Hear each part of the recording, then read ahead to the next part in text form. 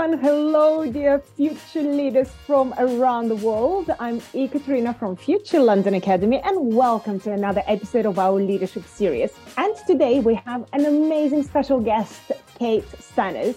Kate is chairwoman and global chief creative officer at Saatchi & Saatchi. Saatchi & Saatchi probably doesn't need an introduction, is one of the biggest global advertising agencies with offices across 114 different countries and with over 6,500 employees. Kate has been there since 2005, pushing great work and winning awards for Visa, EE, Guinness, Toyota, Carlsberg, to name the few. And before that, Kate set up a communication company called Boy Meets Girl, as well as has been a founding partner at a groundbreaking agency called St. Luke's. So would love to hear your experience. What was it like to be the only female creative pair at that point in advertising? And what actually was good about it? I mean, I can imagine there were things that were not so good, but what did you learn from that experience? Actually, you then took through your career and potentially made it unique to your experience. Oh, that's a big question. And it's a long time ago as well, by the way. So it's like, let's cast our mind back in a sort of time warp. But I honestly didn't think when we started, I didn't realize that it was anything unusual. So, you know, that was the thing. I think maybe that was utter naivety, but we kind of had a portfolio, you know, we got ourselves a job. And I make it sound easy. I think we all know getting that first job is tough. And actually, even the process of getting a job, you kind of learn a lot about who you are and what's required. It was more sort of, we started realizing that it was unusual was because of some of the rejections. And because I sort of speak to lots, actually my nephew who has just left St. Martin's and is starting his career. He was devastated when he had a first knockback. And I said, okay, we need to sit down and talk, because the one thing you're going to have to learn is being knocked back. And I think that's what we realized in this first year out of college, sort of going around. We suddenly started understanding that there weren't many all-female creative teams around. You know, in a sort of meeting a creative director, and he sort of said, we think you've got a great portfolio, love the work, but we've already got one of you. And we really didn't understand what he was talking about, because it was a massive agency. It was Y&R at the time, who were one of the really biggest agencies. And I won't tell you who he was, but he said, yeah, we've already got one. And we said, but aren't there 40 creative teams? And he said, yes, you know. And then it slowly dawned on us that we were a sort of being seen as a niche. So I think, to your point, when you were saying, and I think in people's heads they were going, have we got the sort of products that require that? I'm not proud of this either, but sort of we made a point of wanting to work on alcohol and beer and cars and motorbikes because of that. Honestly, rather pathetic, but we would hate if we were asked to do, you know, sanitary towels or makeup or so forth. So but I think it, you know, and now I think, you know, I've come massive full circle. I think everyone should be about who they are, and being their voice is what I look for when you sort of form a creative business and a creative environment, and difference is everything. But I realized what we were desperately trying to do was to be the same as everyone else, which was utterly crazy. So we tried to sort of not be too young women in a way. You know, it's embarrassing to sort of even say that, but and also I don't think we even realized we were doing it. I think in retrospect I could turn around and say, you know, that was our behavior. We out-mailed the males in many ways. And it was probably that culture in the UK that was the ladette culture. I think we were probably the staunch components of it at the time. But I think, so it was seen as unusual. And I remember there were a couple of women that I just thought were phenomenal. Barbara Noakes, who was a founder of BBH with John Hegarty, just the most incredible writer, and Susie Henry, who set up an agency. And those were really the two women. And I didn't even realize that I'd got them in my head. that I didn't again realize that they had become important to me. I've never met them. And in fact, it was years after that I met both of them. And I was I almost curtsied when I met them. I was so in awe of them. But, I just sort of hadn't realized I was obviously seeking some kind of role model somewhere. And actually very rarely came across them. So that was our beginning. I love it. And I also love how you talk about trying to fit in, because I think that's, especially when you're young, that's a very natural instinct to see, well, if you already look different like everyone, then maybe at least you can act the same as everyone else, or try to mimic what's going on around you, just to kind of, fit in and make everyone accept you.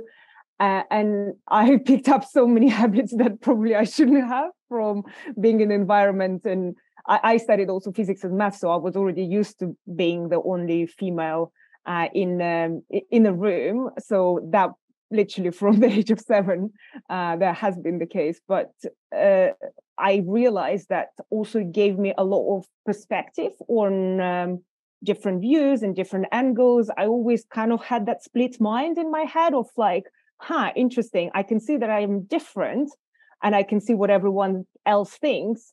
And I feel like I can give a different perspective just because I clearly think differently.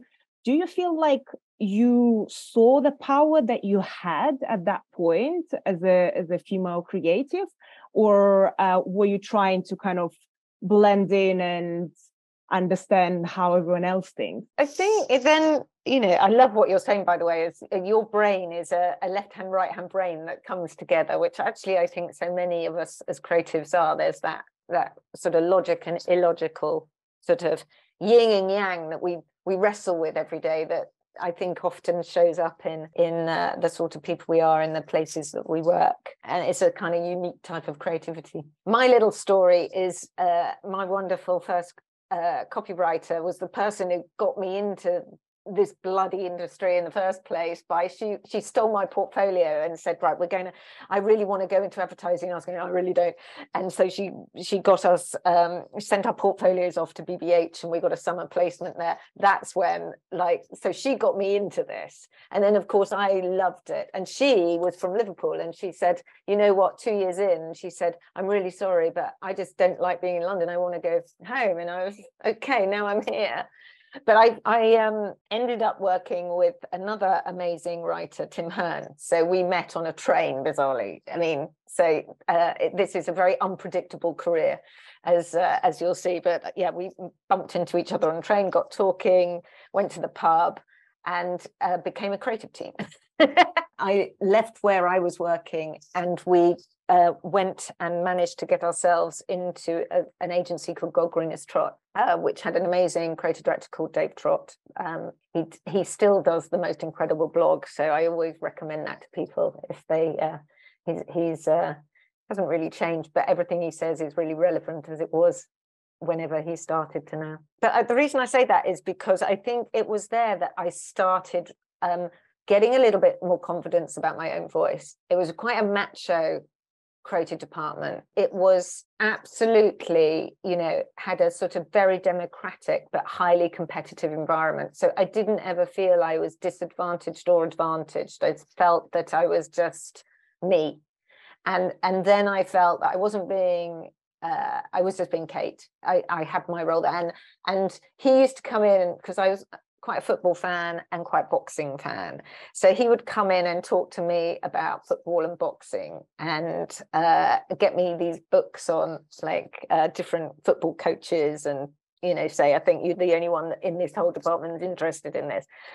And then he'd say, I'll go and talk to the others about fashion or whatever it is. So he thought this was highly amusing, that I had more male characteristics than the other males in the department. But I think it was, I just felt that I was able to be a bit more me there. And it just was just, you know what it is? It's just confidence, isn't it? And I think you're so right in saying it's sort of a maturing, because when you think of yourself as a teenager, unless you are, amazing. I think we go through those phases of not wanting to stand out, you know, and that awful phase where, I mean, this is my height, I'm tiny.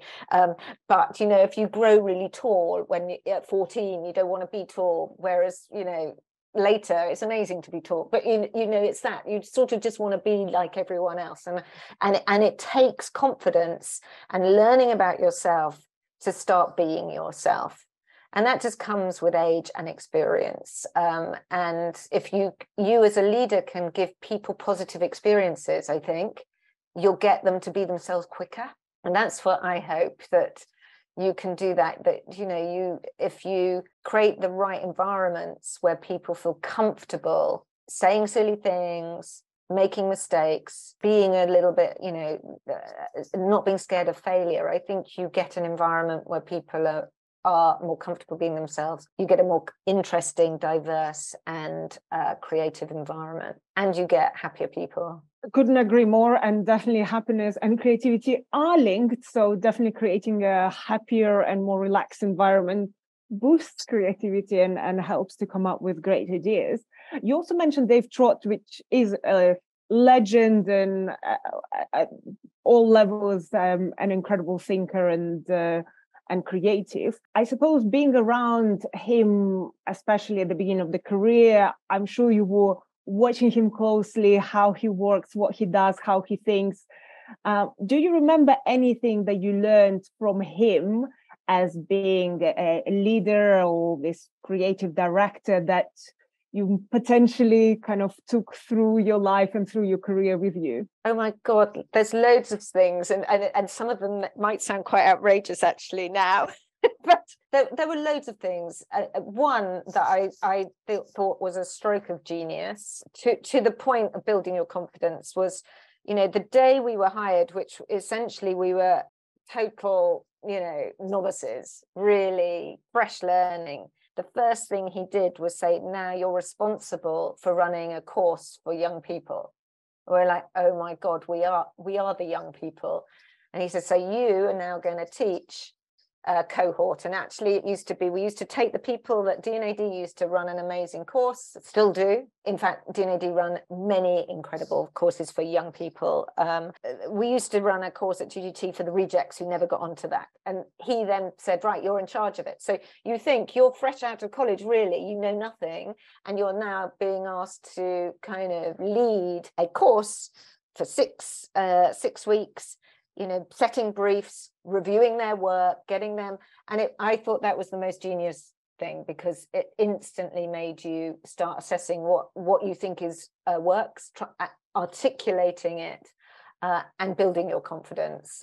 So I thought that was a genius. I also thought, and I didn't realize he was doing it at the time, I was one of only one other female in this quite big creative department. And I think what he was doing is he was putting a different face as the first face that young people saw coming into the agency. And I've always done that. So I always put my young female teams or people that are from different backgrounds, people of color, to be the first face that students might see. Because if anything, we just want this business to be a business where people feel that they have a place.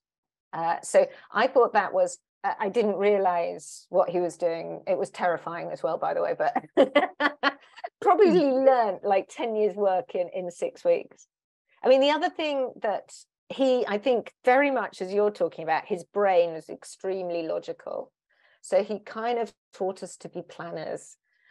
He taught us to really interrogate the problem, and be quite brutal about interrogating what we're being asked to do. So even if we were given a brief, we would kind of work with planners, almost unpick it and start again. So he was really, really good at that, and he would get to something incredibly singular. He would then be rigid about you delivering work to it and not deviating from it, and he'd be brutal about reviewing you. He also always talked at the time about, you know, we're here to make work that gets talked about. So it's not about winning awards or whatever, it's work that gets talked about in pubs, in school playgrounds, at the time, there was not a social platform, but essentially, stuff that has social currency. And then finally, it was an environment that was extremely competitive.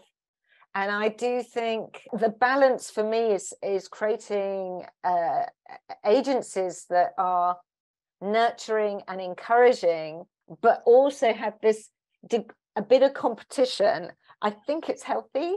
I think there is, but it's that fine line of letting those two things exist. And when you say competition, what did it look like, and what did it feel like?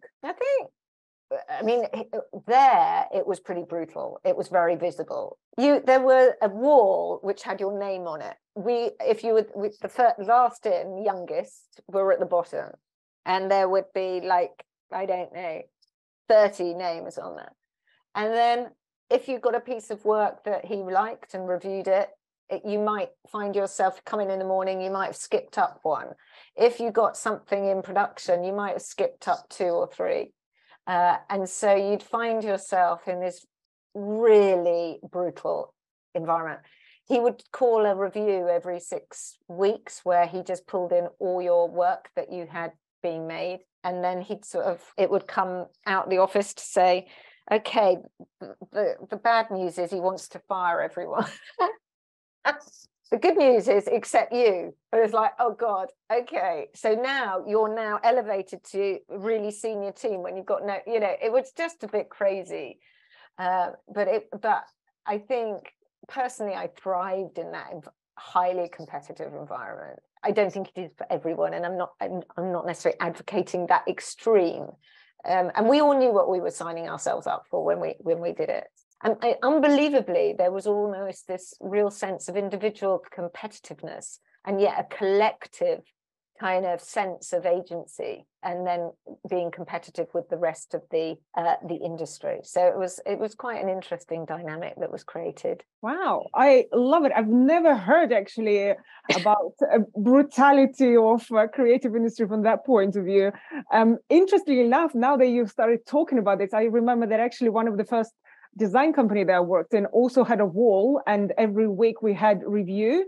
So but they would launch a brief every morning, and everyone needed to come up with an idea by lunchtime. The whole idea wasn't about the specific visualization skill or anything else. It was just the brutality of good ideas. And everyone who had to either print it out or draw it on paper had to be visual. And then it would be put on the wall, and the art director of that studio was brutal. He would just say, this is crap, this is horrible, this is awful, who came up with that, this is even worse.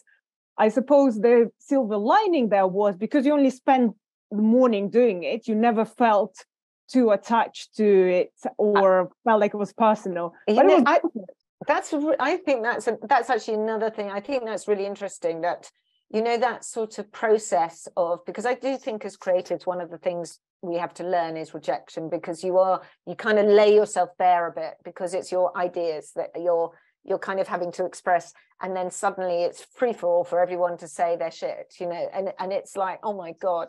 But I love what you say, that sort of sense, because we do some of that, have open briefs where that you kind of inviting a bit of freedom in terms of idea generation. And one of the things I noticed, I think particularly at St. Martin's, that they do as a sort of process is much more, you presenting your work to a group. Which I think is terrifying as a student, but because it's terrifying as a professional, I know.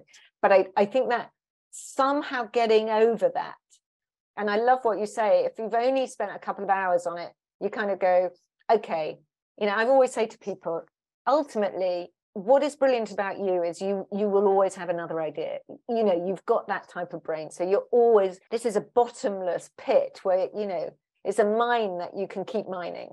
And it's not going to dry up. So always think of that talent.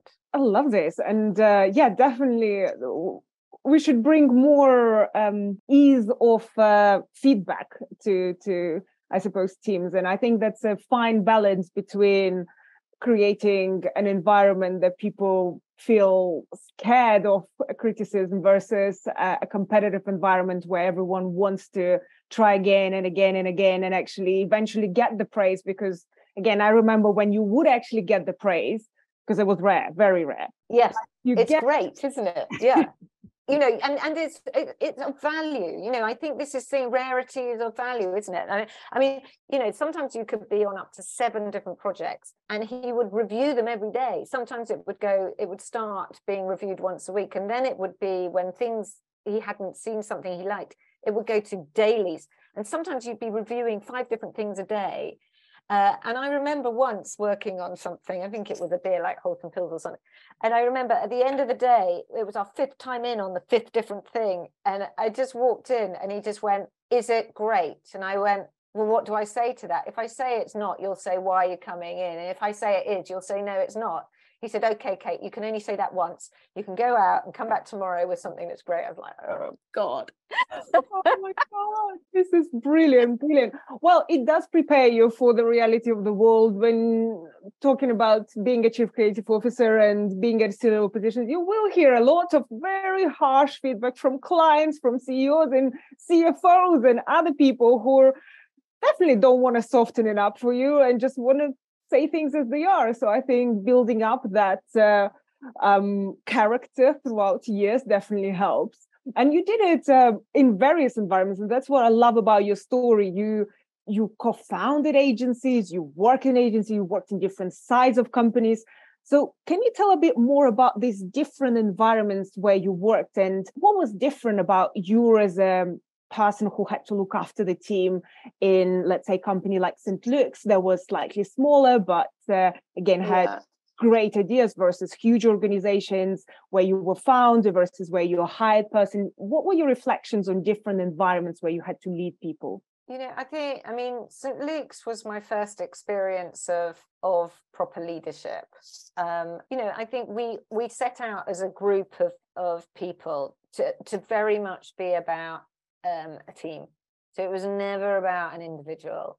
It was never about, there was a clue in the name being St. Luke's. It was a breakaway from, the Barthel Hegarty. It was always about the collective. It was never about the I. And I think that was sort of, we firmly believed, we used to say we're co-owned, not co-run. So we were a very unusual ownership model, and much more like a partnership, which is more familiar with design or actually in the legal business, but hadn't been in an advertising agency. One of the things we did very early on was we said we would not enter creative awards. And that was, again, deliberate setting a sense of environment that we weren't chasing creative awards. We were there to do, because we felt we wanted us to be honest about the solutions we came up with for our clients' problems. We didn't want to have a preset idea of what might be a direction to go in, because I think you can see that now when I'm sure lots of us sit on creative award panels, and stuff that has been made for an award rather than really made. And I think we didn't want that. So that was one of the things that was quite crucial to the environment we created. The other was we didn't have offices, and the only rooms we had were for our clients. So they were themed, like we had the IKEA room, which you can imagine had the IKEA furniture. We had the Radio 1 room, which was like a mixing, like dark, horrible studio, where all sorts of unspeakable things would happen at night. We had the makeup boots room, which was 17 makeup, which was like a teenage bedroom. We had Eurostar, which was a train, like seats and so forth. So we kind of had rooms that were for our clients. Again, that created a very different, so no one was more important than the client. And I think that, for me, was a real sort of sense, a shift in my understanding, my responsibility. So I think it was, creating a place that you wanted to be surprised by your work you produced. So what we would love at the end of the month when we shared work, that it was so different from one another, that we would learn from each other, that you would just sit next to someone who would be, you know, brilliant at one thing and you just start talking. So it was an environment that was very serendipitous in how it worked. Whereas I'd been used to working in a place where the creative team had a door, it shut, and you just sort of bounced ideas off one person. This was sort of like a sort of multiverse of chaos going on, and it was very chaotic. And I loved that. I found it a very nurturing place. That there was everyone had a voice. Everyone's voice was heard. There were forums that everyone's voice could be heard. So I think those were really extraordinary things that we did. This is amazing. And I love the idea of different rooms for different clients. And it sounds, that's what creative industry was, where I wanted to work. That's what I imagined it should be, and I wanted it to be. So that definitely seems like a dream come true. But in terms of going back to the question of feedback, because you mentioned reviewing work, as we just discussed how brutal of a feedback you had to experience when you were establishing your career path, what's your current approach to giving feedback now that you are in a position of giving feedback, and how maybe it develops throughout years as well? I love looking at work. I mean, it is still my very, very favorite thing I do. And I love reviewing work with teams. I think my approach has always been, even when you know it would be much easier just to go, okay, it's all shit, start again. I do spend time going through everything, and I always try and find something in there. I don't know if that just makes life.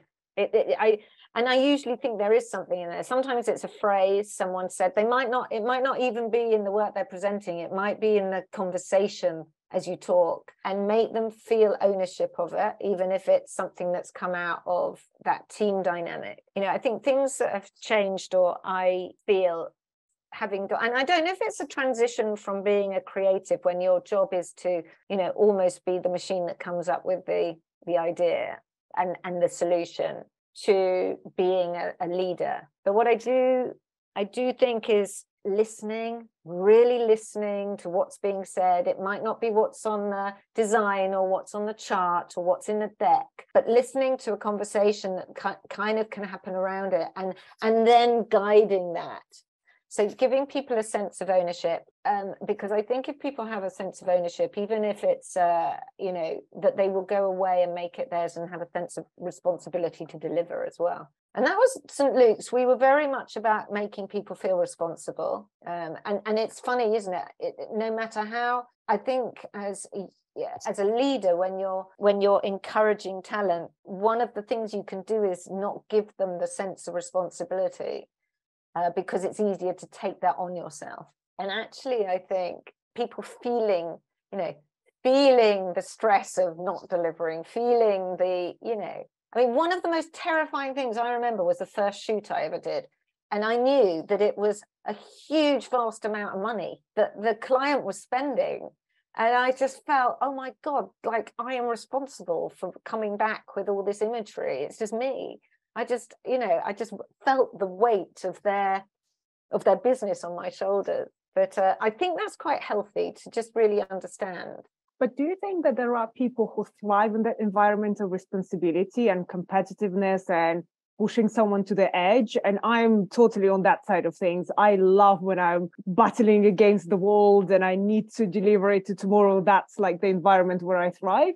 But I also noticed that there are people who actually get completely overwhelmed in that environment and completely freeze as well. So how do you deal when you have different types of people in the team, those who actually can get completely shattered by pressure? I think that's such a good point. I mean, I don't know I thought one of the things that happened in the pandemic that we are all, and I don't know if we have anyone here from China who, I know you're still going through interminable lockdowns. One of the things I thought was quite interesting with a lot of creative teams that I work with, they actually said, because I hated not being in an environment where I'm feeding off as I say, serendipitous interactions, which I just don't think this kind of culture can do. It's kind of quite formula.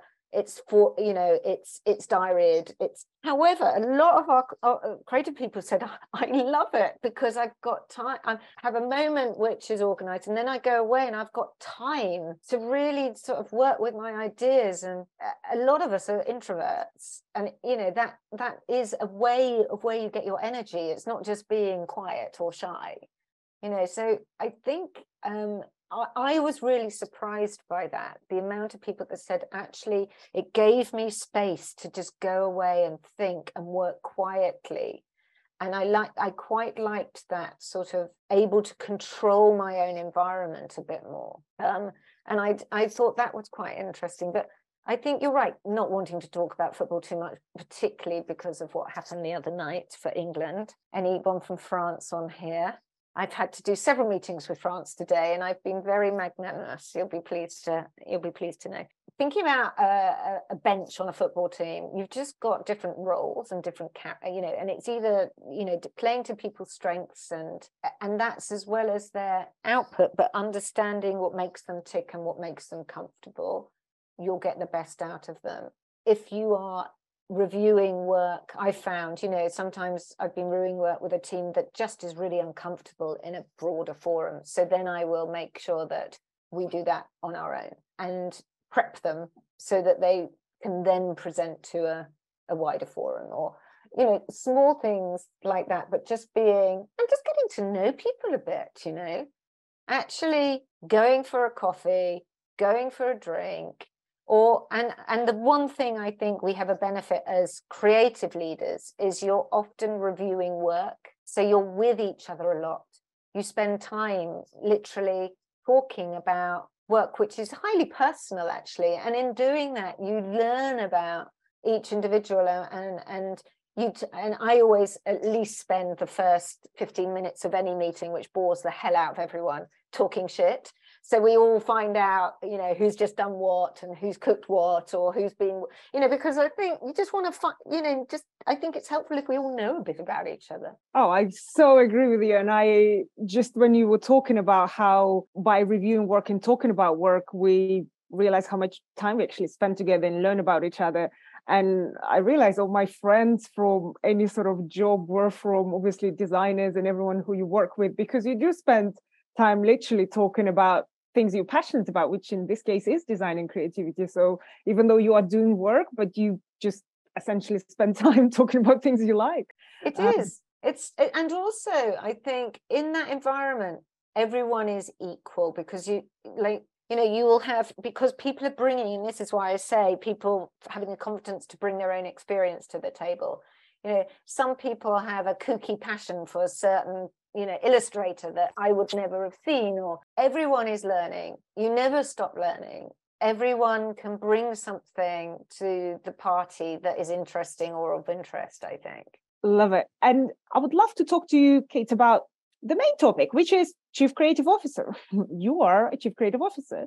So first of all, what do you wish you knew about the role before you became one? Someone could have warned you about or told you that would have prepared you better for your first, let's say, few months as a Chief Creative Officer? You alluded to this before, which is, I've worked in so many different environments and in different roles, and I currently sit within the Publicis group within Saatchi's, and even within that job, I have probably 3 or 4 jobs sitting there just because I sit within this sort of network. But when I moved to Saatchi's, I was hired to be the Chief Creative Officer of London. And it was really different. And I can remember the fear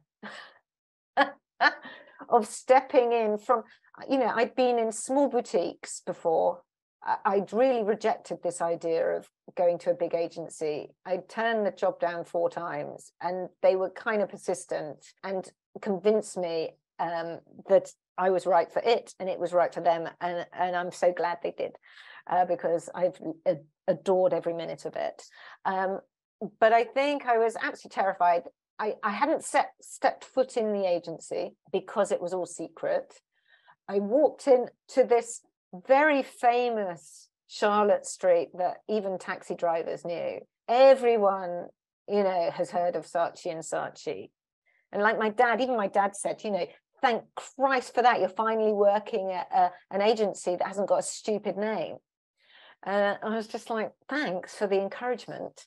But, you know, and I walked in and there were 350 people in the reception looking at me. And I had to say hello and say what I was there to do. And I in that moment, the enormity of it sort of hit me with Jesus Christ, you know, this is what leadership is. And I hadn't realized, and it was a very hierarchical environment that I have tried to spend years knocking that down and inverting that. But I found it really unusual coming from a place like St. Luke's, where we had totally sort of created a flat structure to be the sort of word that everyone hung on or waited for.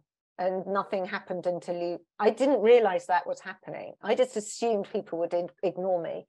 And because, you know, that's what we did at St. Luke's. And I suddenly thought, I said to someone, why hasn't that happened? They said, because you didn't sign it off, or you didn't do, I was like, oh my God, or you didn't say this. And it suddenly, I realized that you were sat at the top of something, of a machine. And I spent, you know, the next 5 years knocking down each one of those walls. I mean, literally, I tried to knock all the walls down and they wouldn't let me. So, because the building would fall down, apparently. But it was a process of trying to sort of decouple that kind of structure to create an environment that I believed was less rigid and afforded more collaboration across discipline and capability. So in answer to your question, I suddenly felt you're leading an agency, not just a creative department. You're running a business and you are in service of clients as well as the well-being of the people that you work for. So you're kind of, I suppose I've always had this sense I'm going into battle a bit for my people to make sure that they are happy, that they get the work that they want to work on, that they are rewarded in the round by being able to make great work, by not being in uncomfortable situations, hopefully earning a decent and fair living as well. So I think just sort of, and realizing it is just not about you anymore. It is just, you know, and I think I said to this, we were chatting, weren't we? One of the great things someone's creative director said to me, actually at Gulgren's Trot, his name was Dave Waters, he's one of the creative directors there. And he just sort of said, you know, Kate, until you're big enough to give it away, I not want my name on the piece of work I've made, to be anonymous in the process, then that's when you're ready to step up and be a leader rather than someone who feels they need affirmation, is what he was saying. And I kind of think there is some truth in that. I think sort of leaving your ego behind when you get to a point of leadership, because we've all got them. And you know, it's not a bad thing either. But I do think in the end, trying to realize it's not about you, it's about everyone else. That's how I think about it. But also recognizing that people want to know what they're being asked to do. So there is something where being clear, setting clear parameters, clear expectations of what success looks like for an individual as well as an agency. I want to just jump on the thing that you said, because I find it incredible what you just said, but also very paradoxical about the fact that to be at the top, you need to leave your ego behind, which I suppose for a lot of people is the reason of getting to the top is because of the big ego of being at the top.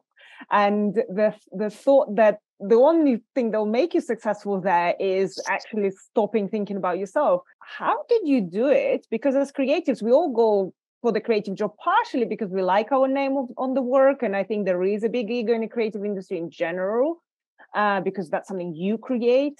So how did you leave yours behind? I found it really hard, you know, and I find it hard every day sometimes when I don't find my name mentioned amongst my peers, when I kind of know I've done all the things they've done or whatever. But then I haven't wanted to court that either, because I've just felt, and I do think it's paradoxical, because and I recognize that, and it's sort of, me rather than, you know, advice for everyone to follow. But I think it comes from that's how I feel comfortable. But I also recognize that it's important for the people that work with you to feel your success in the world as well, because it makes them feel good. And also you're able to help them, and you're able to they feel proud to be part of that squad, if you like. So I recognize that, and I think I also recognize, as a woman creative leader, a time when there weren't so many, I probably didn't go out of my way to do, because I felt it was blowing my own trumpet and talking about my own ego. So I didn't go out to be a role model for people. And maybe that was actually incredibly selfish, because maybe at that time people did need to see more women in those situations. So I recognize that this isn't necessarily the way to do it, but I do think I want people to have their working experience. If I'm responsible for a place, I want them to have the best working. I want them to look back in years to come and go, that was the best working time of my life. And they wouldn't do it, and they will do it because it was about them. It was about them in a team, and it was about the collective success as well as their individual success. And I don't think they'd feel it if they went, oh, Kate went and, you know, stood on stage and claimed all our work. You know, it just, I don't think that's very healthy for people. But, you know, I know other people do it differently. And I sort of, it's, for me, I'm very visual. So I always think I've spent this time sort of, like you say, there's this sense you're climbing a ladder, you're getting to the top, you're getting to the summit. And I've sort of just gone, right, just invert it, you know. So in the end, you're supporting everyone else. And maybe there is a moment where you decide to do that, you know, where you just go, actually, I feel much more comfortable doing that. I think that really relates to so many other things in life in general, in the industry, of the balance, choosing one versus another. And I think at every stage in your life, you make those decisions. You can't focus on everything. You can't focus on your own career and, I don't know, representing the industry and speaking engagement and everything else, because then you won't have a career. Or it could be, again, family and life. I think you might work hard at some point, but then you might reprioritize things and prioritize family a bit more. So you kind of balance it out. It doesn't mean you have to choose one and forever, but every point you need to think, at this point today or this week or this year, this is what I'm focusing on because I want to achieve that, or I can see friends more and therefore I will spend less time at work, and that would be the choice. And I think it's important to understand for yourself what for you is important, not what someone else pushed at you. So therefore you won't have regrets. I think that's it. And this comes from, I guess it comes from getting old. You know, it comes from, you know, I had my son when I started at Saatchi's, and the reason I turned the job down 4 times was not just because it was a massive agency and I was like, am I entering into the corporate world now? And I didn't want to do it. There was a little bit of that, but actually I didn't feel I could give my 200% to the agency. And I always believed that's what that role should be, because I had always given 200%, and I couldn't see that I could do the role properly. Without doubt, my priority in my life had changed 100% to this little boy called Otto, and I just had to work that out, you know. So when everyone said to me, we totally understand that is a priority, I felt okay about it, and we will support you in that.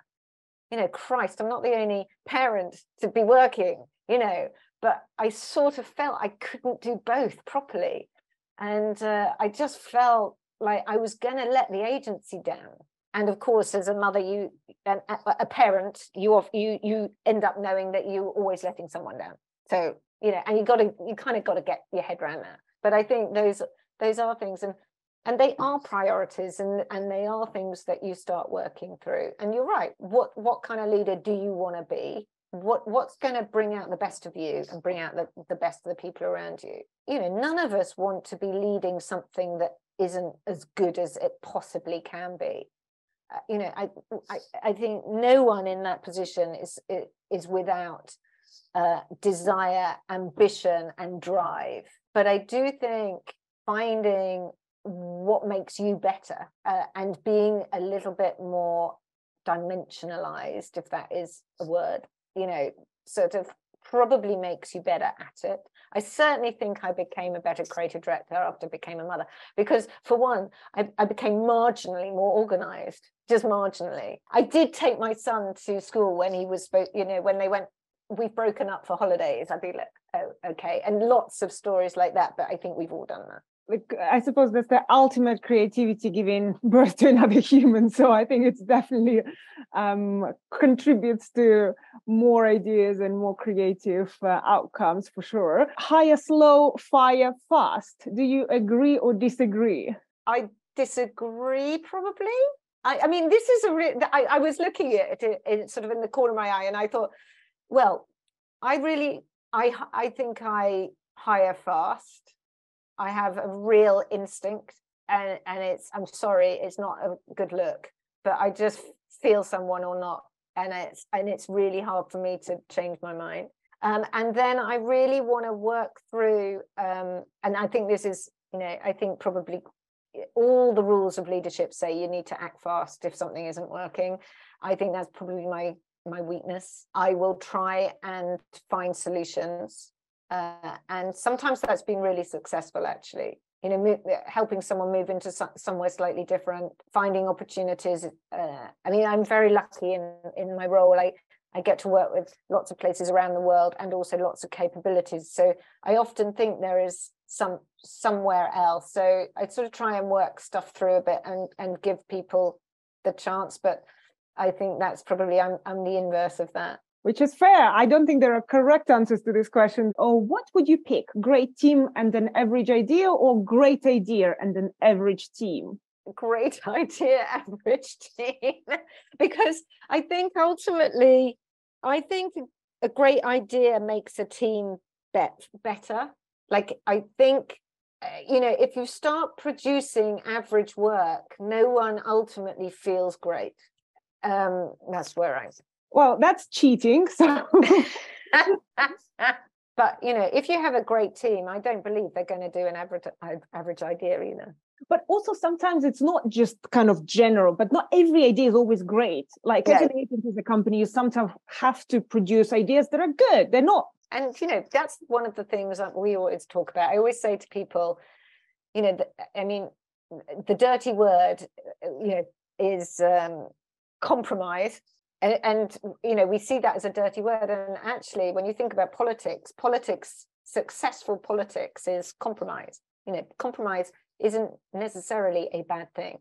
And also that I always like to sort of go find something that you're going to learn about within a project, and then any project, no matter how bad, will be good. Like if you can spot something in it, if it's if you're going to try and deliver something with say new technology that you would like to learn about, or put a new team around you to work with. So it might be that the project ultimately is fairly pedestrian, but you will, and the team will maybe get something out of it in order to build on. So I think sometimes the process can be in itself a win.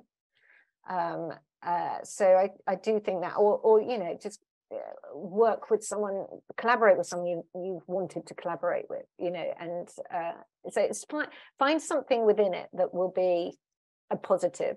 That's a good advice. So ideal size for a creative agency. And again, there is definitely no right answer to this one. But you personally, Kate, if you had to create an agency tomorrow of any size with a magical wand, with the best people, obviously amazing team there, which size would you prefer? 2 to 10, 11 to 20, 21 to 50, 51 to 100, 100 to 300? Well, what was funny at St. Luke's, we had read that gorillas sort of form these sort of relationships with only 70 other whatever they are. And so actually we thought there was actually a natural sort of grouping. So it's probably in the 51 to 70, it's 100, or falls within the 50, but where you can have, humans can really have a proper human relationship. So for me, that forms the right size for me, somewhere between those two. But where you really feel that you know your team, and you get to know them and work with them. So, and it's interesting, isn't it? I always say I was talking to someone at work the other day, and I said, why don't you, try and force yourself to work with some other people, see who you think's doing cool stuff, go and talk to them and get yourself working with them, ask your manager. And also, I always said, do your fantasy startup. Who are the people here that you would like to go and start a business and work with them and see, So I do think forcing people to I think working together in a human way for me is the perfect thing. So I'd probably be somewhere in the middle of 50 to 70. Yeah, I think there are definitely more dimensions to this than just size, that's for sure. This is a very simplified poll, but it's very interesting to hear your thoughts behind each answer as well. Higher for skills and culture will follow, or higher for culture fit, skills can be learned? I think skills can be learned.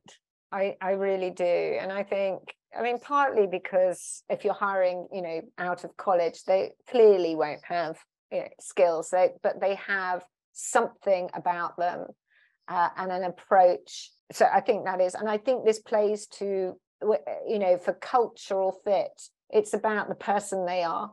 I do think that brings something really interesting. And I think I'm always looking for something I don't have. So it's a bit like, I don't want to replicate and have more of the same. So I think that is the case. Now, something that you don't have could be a skill. So it could be that. I think you can learn skills, and I think you can, give people the opportunity to learn them. Obviously, you want someone who gets something that fits in a team. If you've got a gap, if you want a creative technologist or something who's going to work really well with a narrative creative or something. So but that's, part skill, and actually the reason that they are good at that is partly because of who they are. One begets the other in a way. That's a fudge, isn't it? Yeah, but what about senior positions? Because now you're at a role where you have to hire a lot of senior people, and I told you at the junior level, you can't expect any skills, and they can be learned in a month if you need to. Yeah, senior is, I sort of take it, it's about the work and how people talk about the work initially. So I would not be hiring people that I didn't admire the sort of work they'd been attached to.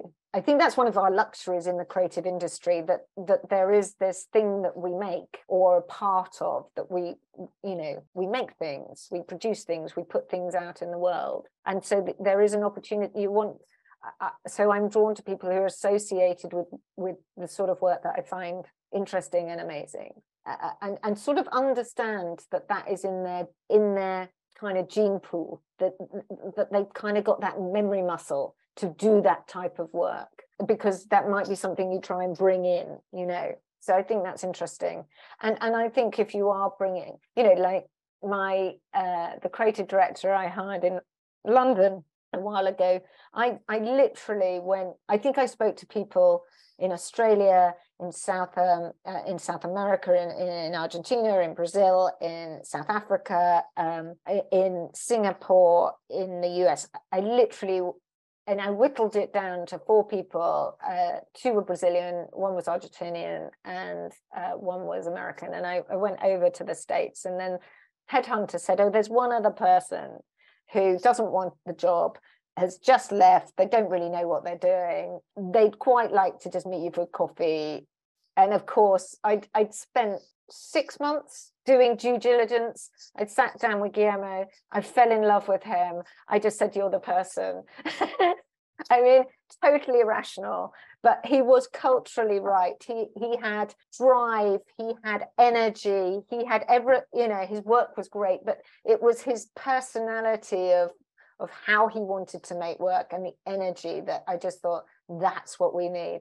I love this story. This is brilliant. No, I just think everything I do is wrong. So please don't. I've just found myself just saying yes to things and enjoying the ride, really. Well, clearly you're doing wrong things right to get to where you are and achieve everything that you've done. So whatever that recipe is, it's the right recipe of wrong things. So I love it. What do you think is number one responsibility for a chief creative officer? Is it winning project and bringing revenue? Is it creating vision for creative team, pushing quality of the creative work, hiring great talent, creating culture that supports great ideas, overseeing team operations and budgets, or anticipating future direction of the industry? You can think about it. I think it's, as you say, what's the number one priority? Because actually it is all of those things, isn't it? And which is why you've got them on there. And they are all the things all of us are, all of us on this call are wrestling with. You almost have this little graphic equalizer, don't you, of balancing out, and that's your job all the time, balancing out, the hiring, the money, I do think a vision. I do think, but I don't think it's for the creative team. I think it's for the whole business. I think with that will mean that you're pushing, you're setting the North Star. Then I think you can't leave people to that. Then you've got to help, because I always say it's like an elastic band. If you step forward to your vision, you can either just let it ping back, or you have to bring that elastic band with you. So it is a bit of, if you set that vision, how do you then bring people with you and, raise that quality? So I do think then culture really plays, and they're the two. I agree with the poll, really. Your two strong ones there feel like, for me, creating the vision and creating the culture. Brilliant. And interestingly, the least popular answers were hiring great talent and overseeing team operations and budget. No one likes budgets in this call. And winning projects and bringing revenue. Actually, I want to argue with that one, because I think, especially at the C-level, that must become at least one of the external priorities that you have. You personally might not feel that is a priority. I agree, and I think it's when you sort of say, and this conversation is about shifting from creative director to chief creative officer, or in many ways that sort of responsibility where some of us see ourselves from creative to CEO type roles. And I think for me, one of the real shifts has been in understanding my partnership very often now is with my client. And so you sort of step outside the infrastructure of the agency and recognize that, a lot of what I do is that my partnership with my clients and being their partner, in order that then, that the agency has those projects to work on and it's built, but also sort of helping to set the visions, not for your own business, but for their business. I think you're absolutely right to call that. It's, there's a sense as a creative director, you are working with the creative teams, you're setting the vision. I think that shift as a CCO goes into creating culture for the agency, not just the creative, and then I do think your responsibility does become a bit more operational, and having a sort of, I can read a spreadsheet, but I can't say I enjoy it. But I did offer to do a job swap with our financial director once, and he said, well, what you do? I said, I'd put it all on black. And he said, okay, we're not doing that job swap. I love it. Well, thank you so much, Kate, for bringing your perspective to this poll, and definitely great to debate those points, because I don't think there is a right way to do it, but I think it's interesting to hear everyone's perspective, and it is a balance, and it's an everyday balance of juggling different responsibilities. Kind of reflects how difficult the job is. I wanted to talk to you a little bit more about the role of chairwoman as well, because you're not just a creative officer, chief creative officer, you're also a chairwoman, and that's a complete mystery to me. So tell me more. What does it mean to be a chairwoman? It's a mystery to me as well. So the role of chair is very different in different organizations, and it has a very meaningful and operational role in lots of organizations. I think within the creative community and creative businesses, it's often a role that is allocated as symbolism in one way, to say that that role of CCO or creative, an individual who has had a career as a creative person, is at the center of the business, and so that opinion is important to that business. I think that's one of the reasons that you find often a creative leader as in that chair role. And so it's a bit different to other businesses in terms of the role. It is about inspiration, I think. It is about setting a vision and setting culture, but it's about sort of convening people around some of those things as well. It is different. It's a job of influence rather than ruling with a sort of a spreadsheet and a P&L in many ways. So it's about what is important to the business, what we believe our product is, how we make it better, how we create the best culture in order that we produce the most dynamic and exciting work, and how we recognize our role. I do think there is a sort of how we position ourselves in the industry. And I can see, some of the comments about, some of these things do sit with a CEO rather than a creative officer. And I think you're absolutely right. But I think there is a sort of sense where if you are in a creative business, having the creative perspective as someone who's operationally running the business as well is helpful. I've always felt that everything works better in partnership. So I have to say that the title doesn't sit particularly comfortably with me, but I think pretty much I've got it because I'm I'm the oldest woman standing, if you like. So at some point, if you stick around long enough, someone will make you chairwoman. That's the way I see it. But it is something where I realised I had to change. It was interesting. It was the only moment in my career where I've sought coaching, because I recognised I needed to behave a bit differently. And I recognized that what had got me there was not going to get me where I now needed to be, in terms of being someone that the whole of the agency could feel I represented, as well as the creatives and the creative work, So I did seek some support on how I should behave, actually, because I have probably always thrived on chaos, which isn't great as a chair. To create a culture of chaos, it's not a good look. So it were things like that I did. I sort of sought some sessions to just talk stuff through, and I found that was helpful. It sort of managed to.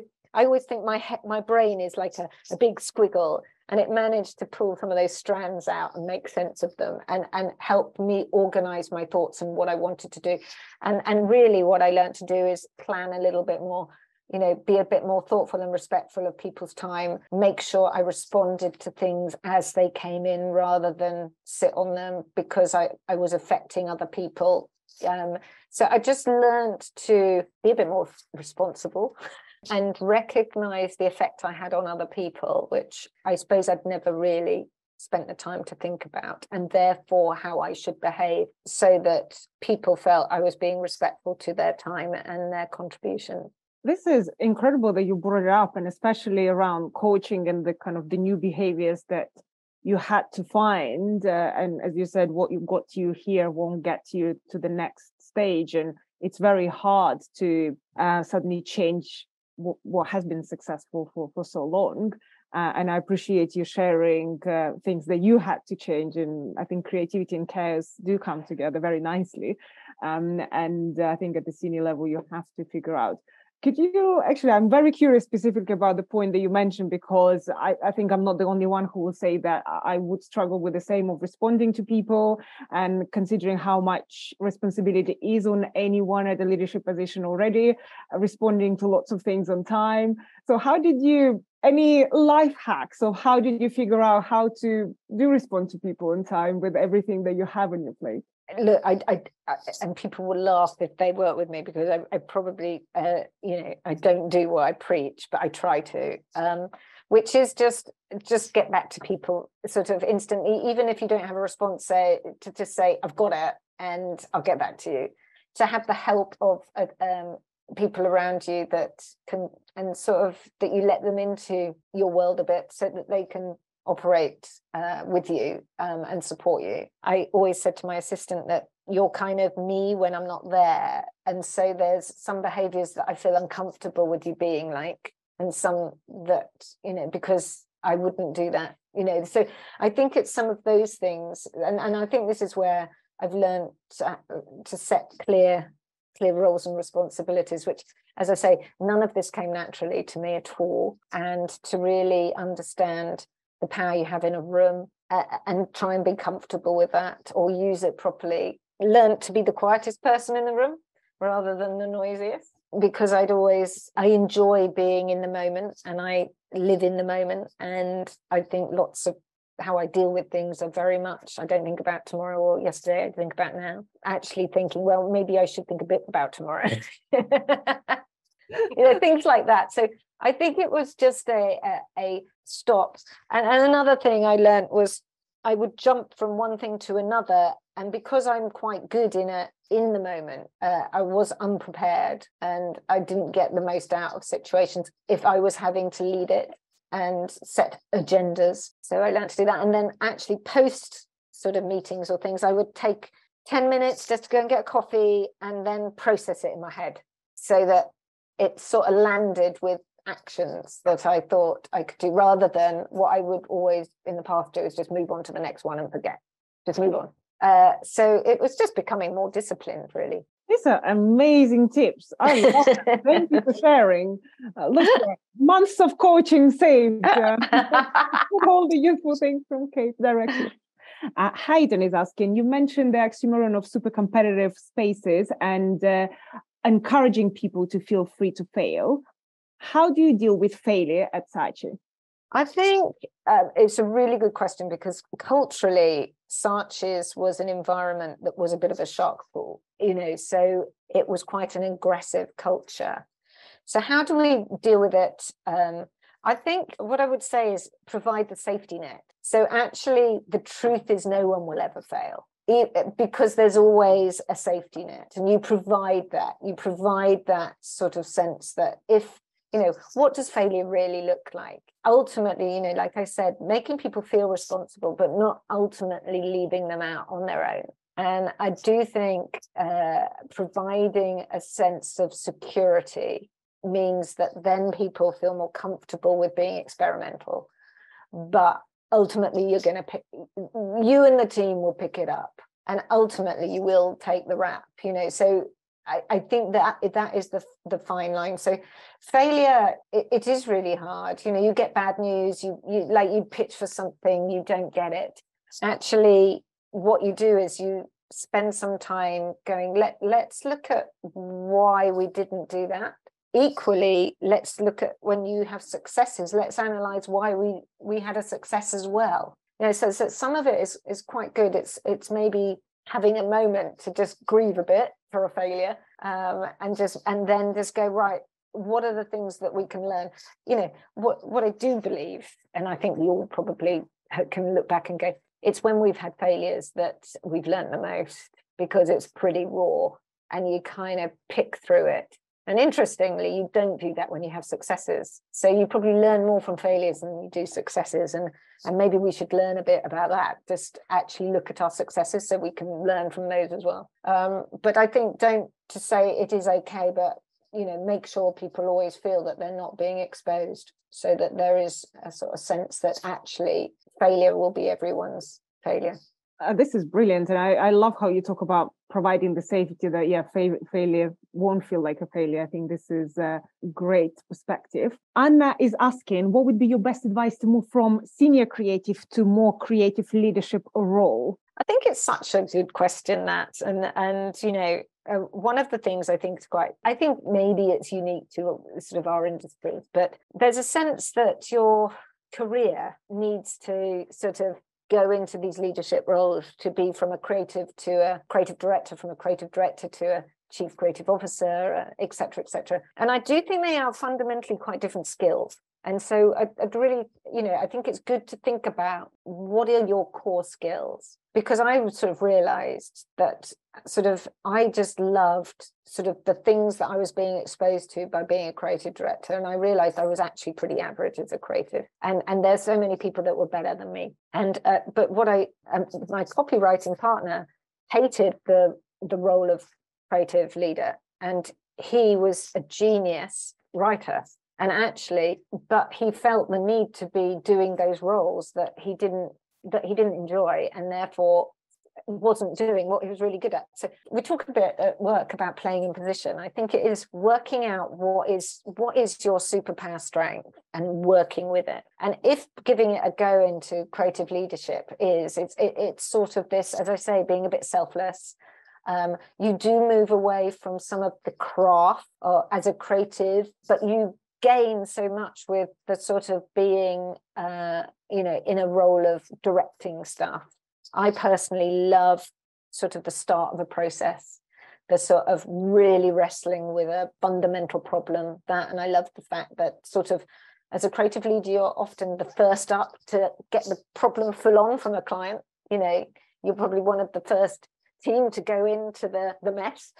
And I really like that, trying to work through that. So I think there's different things that you find, and you'll see it around you, but you will leave behind some of the craft that you love, but you will gain a sort of sense of collectivism, a sense of in many ways, trying to get confidence in your judgment as well, because that's, I had to learn to be much better editor of stuff, of myself. Obviously haven't displayed that today, but I think sort of being quite, one of the jobs of a creative is to be expansive, to invent, to originate, and one of the jobs of a leader is almost to distill and get and simplify, and so they're quite different almost behaviors of the brain that you kind of learn as well. There's a freedom that comes from that expansive thinking, and there is a sort of discipline that you have to apply to creative leadership, I think. And you are dealing with people more than just ideas.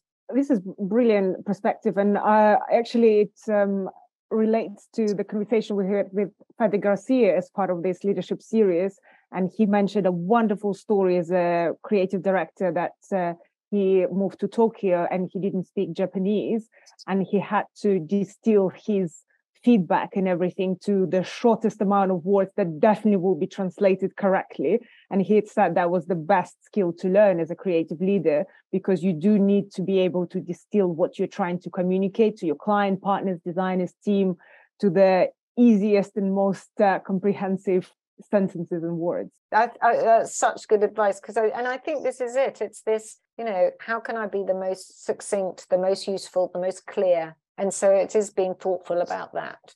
And actually, on a practical note, just to follow up from this conversation, so let's say you've got all these skills, you realize you are good with people, you want to do this, you're great at it. Like, how, from the technical perspective, you ask to become a creative director or become one? Like, any advice on that when someone is like, I'm ready, I want to do this? Sometimes whether you are being reviewed or whether you're reviewing, I think but one of the things I often do is talk to people about, what their next 12 years, what their next 3 years look like, how they would see, and if they do say, I would like to make that, I would like to make that jump, and I think it is a jump. Sometimes I go, right, what are the things we want to put in place? We want to make sure you've run a project. We want to make sure that you've done a pitch, or, what are the things that will arm you for that kind of responsibility? We want to give you a big client that you just have autonomy on. What are those things? Talking about safe, it's kind of, what are those stepping stones to it? And so, if you want to do it, I'd ask for those things. Can I have autonomy on running an account or a project? Can I have responsibility for other creatives? and say, and being clear about what you would like. Because I always found as well, when I would review people, that sometimes I'd sort of, and it sounds awful, but I'd prepare them for leaving as well, because sometimes you have to leave to do it. You can't do it within your organization.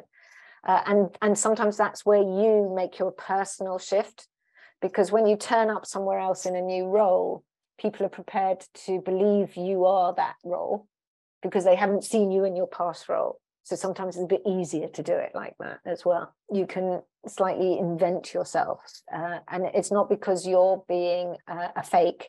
It's because you don't have the baggage of people having seen what you have previously been. Love it. Reinventing your identity, like moving to a new school and a different person. I want to finish with one question that we ask all of our amazing creative leaders, which is a little bit philosophical. So, Kate, if you could change one thing in the world, what would it be? Well, I just think I think given right now, it's very hard, a very difficult thing to change, because I think we're facing so many sort of forces at the moment that are pretty awful and terrible. So it seems rather self-indulgent. I really would like to see a much more inclusive and diverse industry.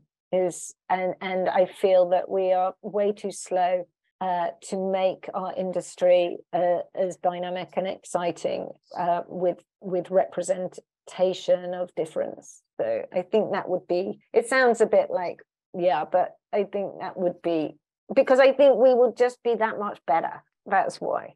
And I think you've been such an incredible, you've been doing such an incredible contribution to that by inspiring people, by talking about your role and your career. And as you said many times, it's a lot about visibility, and it is about seeing people that look like you, that talk like you, that have similar passions as you, and that's what will make you want to go in a particular role or follow a career path. So thank you so much for being so open and sharing your personal thoughts and being very authentic to who you are, because that definitely, I could relate to so many things that you were saying, that I really appreciate you sharing everything that you've experienced. And thank you for finding time for this conversation, for mentorship, for everything that you do for the industry. That definitely. Oh, very, very kind words. And thank you for being such a brilliant host. Bye-bye.